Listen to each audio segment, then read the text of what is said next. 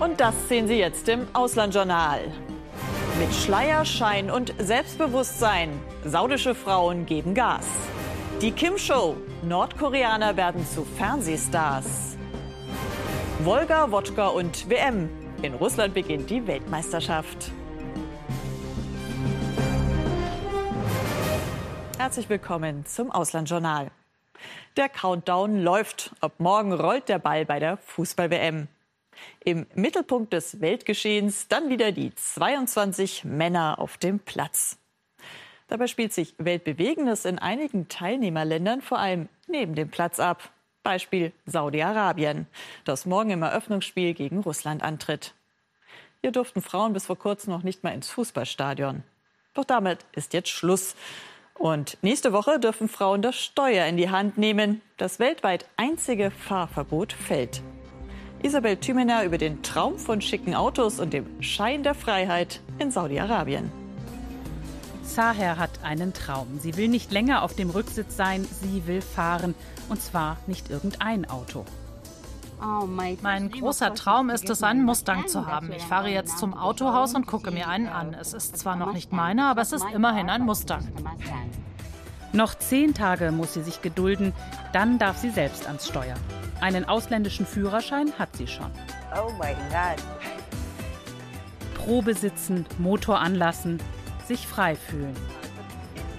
Saher gehört zu den ersten Frauenfahraktivistinnen im Königreich. Seit Jahren kämpft sie für das Autofahren und für mehr Frauenrechte. So wie auch Aziza Al-Youssef, die seit nunmehr 4 Wochen im Gefängnis sitzt. Mit mehreren anderen Aktivisten. Die genaue Zahl ist nicht bekannt. Ihnen wird Spionage vorgeworfen. In den saudischen Zeitungen werden sie als Verräter bezeichnet. In London treffen wir Yahia Assiri. Assiri war früher bei der saudischen Luftwaffe. Dann begann er sich für Menschenrechte in seiner Heimat einzusetzen. Vor 4 Jahren floh er nach England, sonst wäre er heute wohl auch im Gefängnis. Er steht im Kontakt zu den Angehörigen der Inhaftierten. Alle sind in Jeddah im Gefängnis für politische Gefangene und die Regierung hat ihnen einen einzigen Anruf erlaubt, nur für die Familie, um ihnen den Ort ihrer Haft zu sagen. Sie haben keinen Kontakt zu Anwälten oder zu ihren Familien und wir wissen nicht, wie es ihnen geht. Der Kronprinz erlaubt den Frauen das Autofahren und schickt solche Bilder in die Welt. Glückliche Frauen am Steuer beim Probefahren.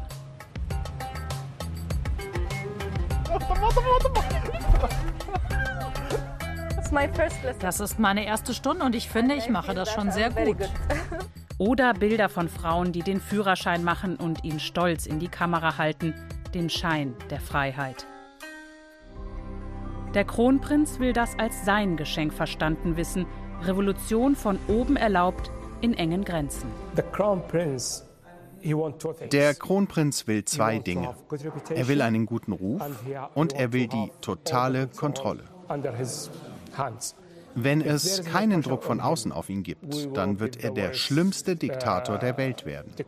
Wir haben gesehen, welche extreme Entscheidungen er trifft, ohne darüber nachzudenken, was das für die Zukunft bedeutet.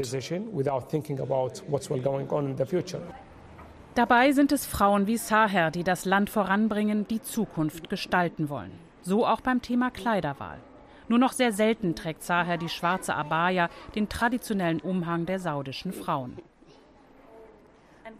Wann haben Sie sich entschieden, keine Abaya mehr zu tragen? Vor 10 Jahren. Ich ging nach Ägypten und da habe ich entschieden, keine schwarze Abaya mehr. Dann habe ich mir eine lange Bluse in einem Laden gekauft, sehr warmer Stoff.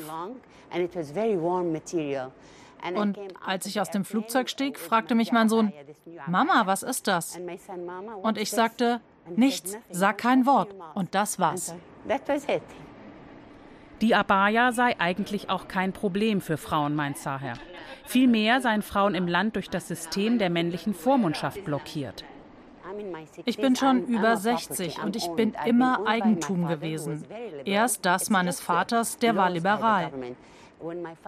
Dann wurde mein Ehemann mein Vormund. Nach der Scheidung dann mein Sohn. Also stellen Sie sich vor, ich wurde als Eigentum immer von einem Mann zum nächsten gereicht. Saher hat eine neue Kampagne gestartet. I am my own guardian. Ich bin mein eigener Vormund. I'm my own guardian. Der Kronprinz will einen moderaten Islam, erlaubt den Frauen das Autofahren und hat ihnen freigestellt, die Abaya zu tragen. Doch das Königreich bleibt eine Männerwelt.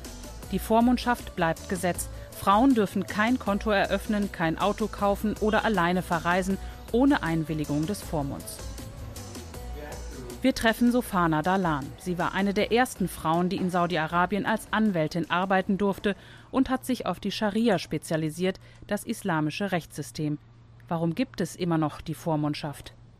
We stripped the concept of guardianship from all the values. Das, was unter Vormundschaft gut ist und wofür sie eigentlich steht, wie die Frau zu ehren, sie zu schützen, sie zu unterstützen, ihr beizustehen, ihr Hilfe zu geben, das alles haben wir ausgeblendet und mit der Vormundschaft Frauen massiv unterdrückt. Die Gesetze des Islam seien nicht unmodern, sie seien im Königreich bisher falsch ausgelegt worden und müssten neu interpretiert werden. Das Land braucht einen frischen Blick auf einige der Familiengesetze. Und wir brauchen einen frischen Blick von jungen Islamgelehrten, die auf die Verse und Urteile im Koran schauen. Of young Muslim scholars to look at the verses and to look at the im heutigen Kontext, im Kontext einer modernen Zeit. Context of today, of this modern time and age. Saudi-Arabien ist im Wandel. Das Land wird moderner, aber nicht liberaler. Der Kronprinz stößt Reformen an, kleine neue Freiheiten im Alltag. So ist das Autofahren für die Frauen eine Zeitenwende im konservativ-islamischen Land. Doch für sie gilt weiter, dem Mann und dem König immer gehorsam zu sein.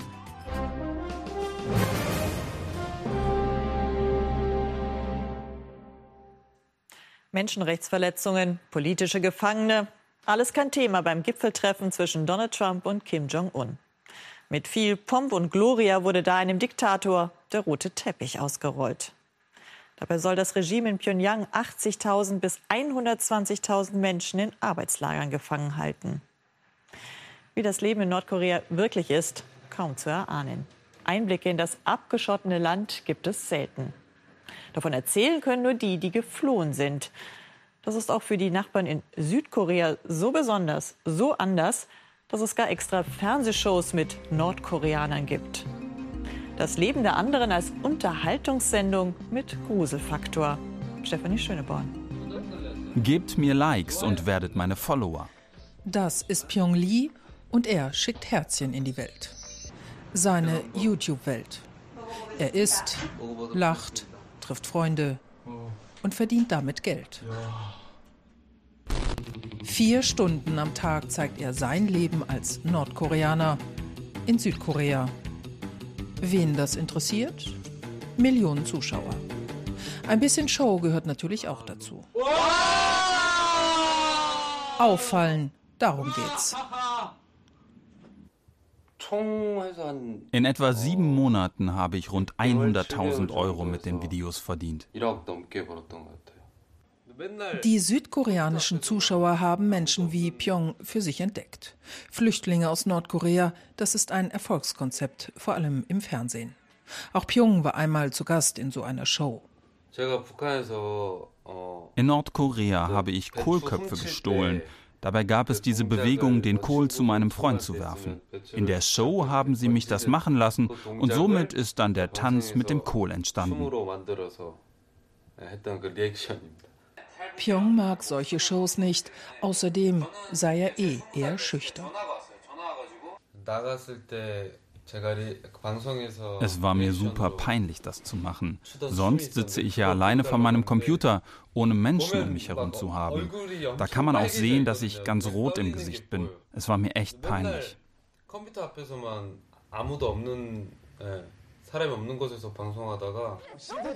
Ihr ist das nicht peinlich. Nara Kang, 21 Jahre alt. Flüchtling aus Nordkorea und in ihrem Element. Sie kokettiert mit der Kamera und ihrer Herkunft. Die Militärs in Nordkorea laufen einem hinterher, wenn man sowas trägt.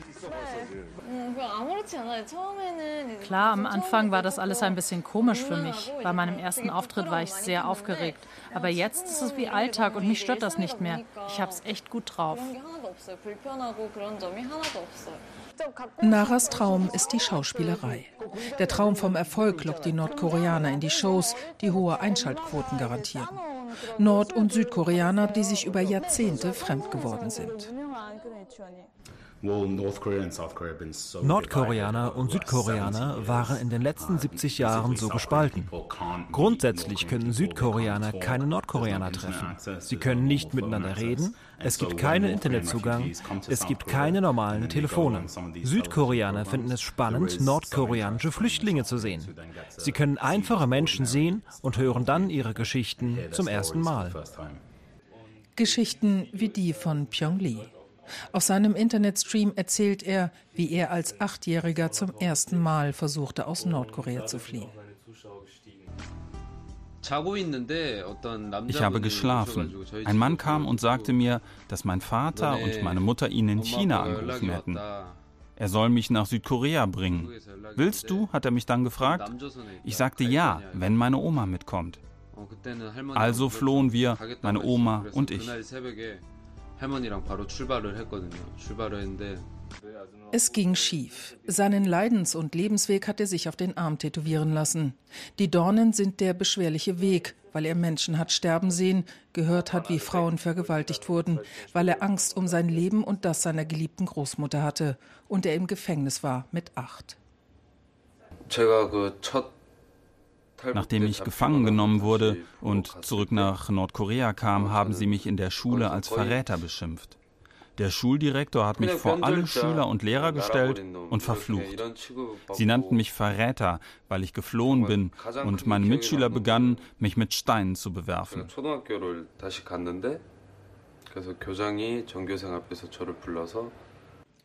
Seine Eltern waren Jahre zuvor schon geflohen. Seine Großmutter blieb bei ihm.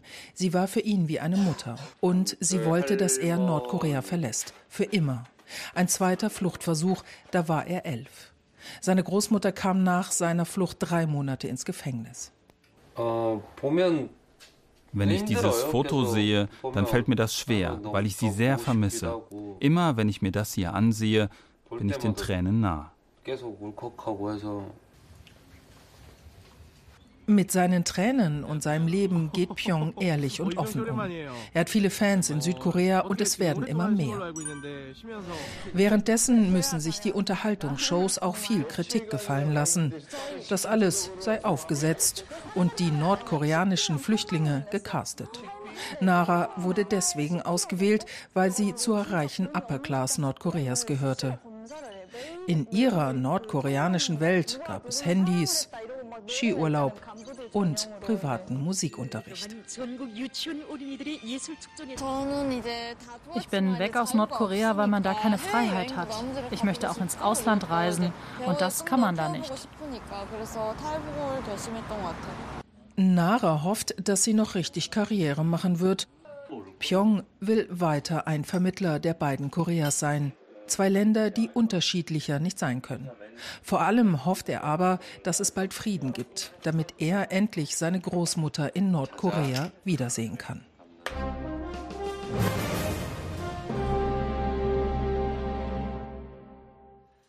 Landwirt in Südafrika. Das klingt nach wilden Tieren und Idylle. Doch inzwischen sei es einer der gefährlichsten Berufe im Land, sagen Kriminalisten. Auf mehr Wohlstand für alle und eine gerechte Verteilung der Reichtümer des Landes hatten viele nach Ende der Apartheid gehofft. Doch der Traum wurde für die wenigsten wahr. Jetzt will die Regierung einen radikalen Plan umsetzen. Die überwiegend weißen Farmer sollen enteignet werden, ohne jede Entschädigung. Die Regenbogennation ist aufgewühlt, das politische Klima vergiftet. Sandra Theis über den teils blutigen Kampf ums Land. Es ist ein schwerer Gang für Johann Engelbrecht. Seine Eltern wurden Mitte Mai hier in ihrem Haus auf der Farm ausgeraubt und brutal ermordet. Wir vermuten, dass die Angreifer meinen Vater draußen attackierten. Er wollte gerade zur Kirche. Sie drängten ihn zurück ins Haus. Hier, dieses Gitter war von innen abgeschlossen, denn meine Mutter befand sich hinten im Haus. Doch die Täter schlagen eine Tür ein, um auch zu ihr zu gelangen. Mein Vater hat gegen sie angekämpft. Vermutlich bekamen sie ihn nicht unter Kontrolle und haben ihn mit einem Messer in die Kehle gestochen. Mehrere Male. Der 78-Jährige und seine Frau hatten keine Chance. Hier habe ich sie gefunden. Er lag hier auf dem Rücken. Alles war voller Blut. Meine Mutter lag neben ihm, stranguliert mit einem Kabel. Auch ihre Kehle war aufgeschnitten.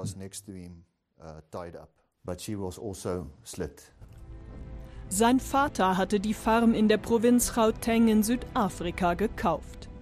Joan selbst lebt mit seiner Familie nur wenige 100 Meter entfernt auf dem gut 1000 Hektar großen Gelände. Sie bauen Mais an, züchten Wild und Rinder. Im Moment aber steht der Betrieb still. Sie wissen nicht, wie es weitergehen soll. Die Farmmorde erschüttern Südafrika. Allein im vergangenen Jahr sollen laut dem Agrarverband Tausa 82 Menschen ermordet worden sein, vor allem Weiße.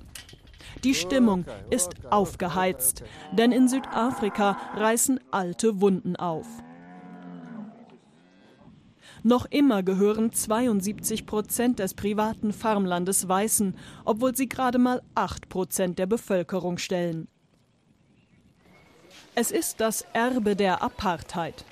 Damals waren Schwarze systematisch enteignet und entrechtet worden. Die wirtschaftliche Ungleichheit, die daraus entstand, prägt Südafrika bis heute. Unterwegs mit einer Bürgerwehr.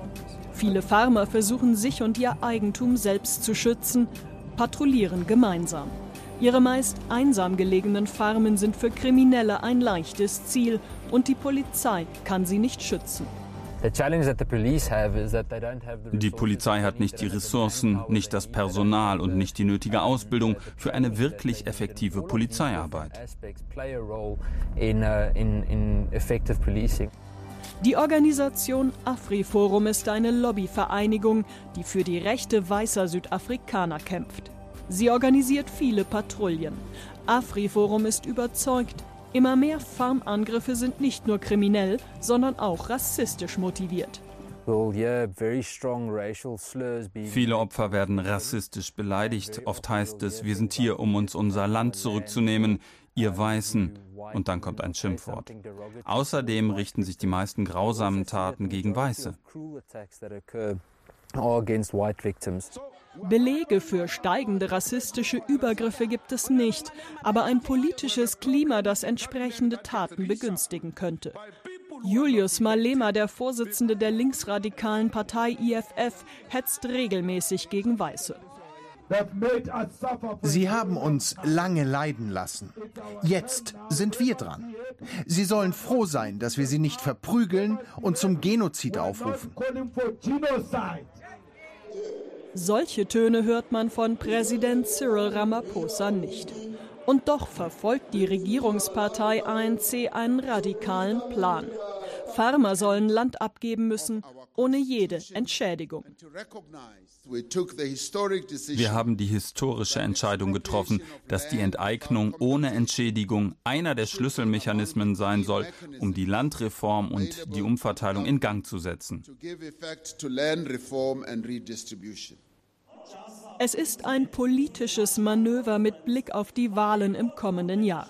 Der ANC könnte erstmals seine Mehrheit verlieren und will jetzt bei den Schwarzen punkten, obwohl er selbst über Jahre bei der Umverteilung kläglich versagt hat. Es gab schlichtweg eine sehr schwache politische Führung ohne klare Marschrichtung. Es gab nur armselige Budgets sowie Missmanagement und Korruption. Tausende Schwarze warten darauf, das Land ihrer Väter zurückzubekommen. Ihre Anträge sind seit Jahren unbearbeitet. Und diejenigen, die Land erhielten, ließ die Regierung oft im Stich. Vor allem deshalb scheitern viele schwarze Farmer und das Land liegt brach. Shimi Mokoka pachtet seit 12 Jahren gut 700 Hektar Land. Ich überlebe gerade so, sagt er. Die Regierung unterstütze die Farmer überhaupt nicht. Die Typen in den Behörden haben keine Ahnung von Landwirtschaft. Wir brauchen technische und finanzielle Unterstützung. Dass jetzt mehr Schwarze durch Enteignungen Land bekommen sollen, findet Mokoka gut. Aber es müssen die richtigen Leute sein, sagt er. Die Leute müssen ausgebildet werden. Sie müssen lernen, wie es geht. Ansonsten klappt das nicht und all das produktive Farmland wird verwildern. Durch Enteignungen dürfe die landwirtschaftliche Produktion nicht gefährdet werden, sagt die Regierung. Wie das gehen soll, ist allerdings völlig unklar. Kein anderes Thema wird so emotional diskutiert. Die Frage, wem das Land gehört, spaltet Südafrika.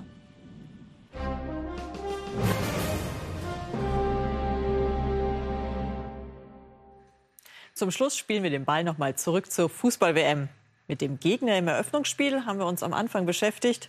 Jetzt geht es um den Gastgeber. Für Wladimir Putin ist die Weltmeisterschaft natürlich auch Gelegenheit, sich international strahlend und stolz zu präsentieren. Dem eigenen Volk bietet er Brot und Spiele. Doch wer profitiert wirklich vom Bau der Stadien? Was verbirgt sich hinter glänzenden Fassaden? Sind die Menschen vor Ort im Fußballfieber? Unsere Korrespondentin Phoebe Gar hat sich entlang der Wolga umgesehen, dem mythenumrankten Schicksalsfluss der Russen. Mit gleich 4 Austragungsorten der WM. Man muss schon ziemlich genau hinschauen, um den Ursprung des längsten Flusses Europas zu entdecken. Die Wolga, der russische Mythos, beginnt bescheiden. Die Wolga ist ein Symbol für die Größe unseres Landes und die Kraft unseres Volkes. Viele kleine Flüsse vereinen sich. Aus ihnen entsteht die große, mächtige Wolga. Wie unser russisches Volk, in dem alle Menschen zusammenkommen. Die Quelle der Wolga ist für orthodoxe Russen ein heiliger Ort. Das Wasser wurde von höchster Stelle geweiht. Die Gläubigen sind gekommen, um seine Reinheit, seine Kraft zu spüren. Und bekommen davon vielleicht mehr als gedacht. Einmal im Jahr findet hier ein Volksfest statt. Der lokale Patriotenclub an der Gulaschkanone, die hier Borsch und Buchweizen ausspuckt.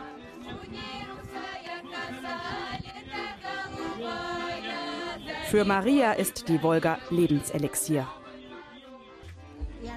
Die Quelle gibt uns Kraft. Jedes Mal habe ich hier das Gefühl, dass wir stärker werden. Ich bin eine betagte Dame. Hier komme ich zu Kräften. 3500 Kilometer führt die Wolga mitten durch russisches Herzland. Vorbei an 4 Austragungsorten der Fußball-Weltmeisterschaft. Neue Stadien erstrahlen in Nischni Nowgorod, Kasan, Samara und Wolgograd. Die Städte haben sich herausgeputzt. Wie hier Nischni Nowgorod. Der erste Eindruck soll sitzen. Der zweite Blick entlarvt, hinter den neuen Fassaden ist vieles beim Alten geblieben. Die Bloggerin Maria macht das wütend. Ich hoffe sehr, wenn die ganzen ausländischen Gäste kommen, verstehen auch die Russen, die es bisher noch nicht begriffen haben, dass man auch anders leben kann, dass es bei ihnen Klick macht und sie sehen, es könnte alles viel besser sein. 250 Millionen Euro hat Nischni Nowgorods neue Fußballarena gekostet. Sie bietet fast 45.000 Zuschauern Platz. Dem Lokalclub, der hier nach der WM spielen soll, jubeln selten mehr als 1000 Fans zu. Maria singt oppositionelle Lieder. Ihr neuestes handelt davon, dass sie zwar Pazifistin ist, sich manchmal aber einen Flammenwerfer wünscht, gegen die Korruption zum Beispiel.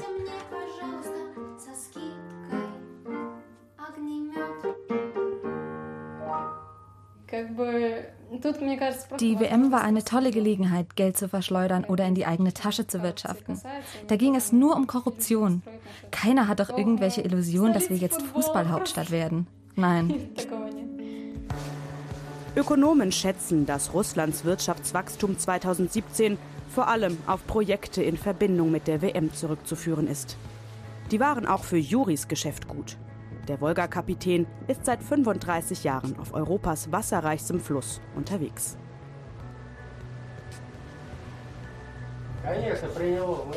Natürlich waren wir in den Vorbereitungen zur WM beteiligt. Wir transportieren ja Sand und Schotter. Güter, die für den Bau des Stadions gebraucht werden. Für die Straßen dorthin und die restliche Infrastruktur. Juris Heimathafen Samara. Name und Form der neu gebauten Kosmos Arena sollen an die glorreichen sowjetischen Weltalleroberer erinnern. Andere Traditionen drohen zu Staub zu verfallen. Bunte Fassaden prägen seit jeher das Stadtbild Samaras. Jewgeni und die anderen Freiwilligen wollen sie retten.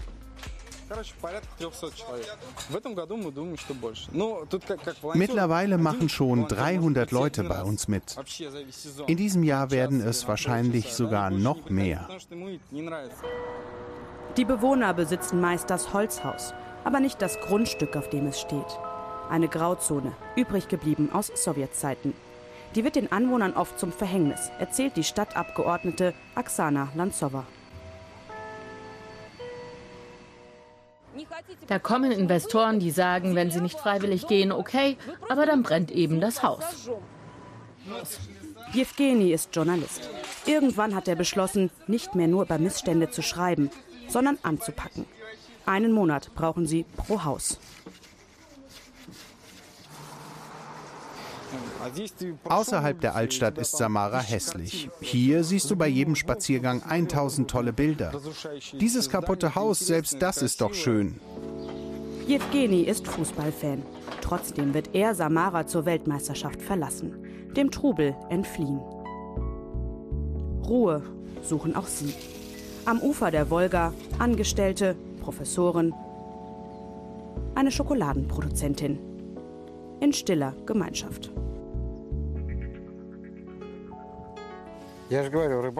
Angeln ist meine Sucht. Ich liebe es. Ich angle im Sommer, im Winter, das ganze Jahr über. Immer wenn ich nicht arbeite. Fischen ist für alle, außer Faulpelze. Die können zu Hause bleiben.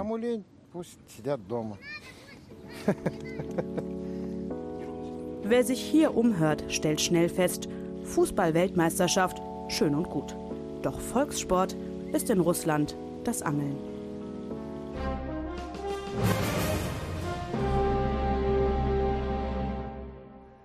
Wolga, Wodka und WM heißt die ganze Auslandsjournal-Doku, die Sie heute Nacht um 1 Uhr im ZDF sehen können oder schon jetzt in der Mediathek. Für Begar nimmt sie dann mit auf ihre Reise von Nischni Nowgorod bis Wolgograd. Jetzt aber macht sich erstmal Jochen Breyer auf die Reise durch Deutschland. Während der Fußball-WM sitzen viele von uns gebannt vor dem Fernseher, singen die Nationalhymne, malen Schwarz-Rot-Gold auf die Wangen. Wir sind Deutschland, heißt es dann. Aber was ist denn überhaupt Deutsch? Jochen Breyer, jetzt am Puls Deutschlands. Einen schönen Abend noch. Auf Wiedersehen.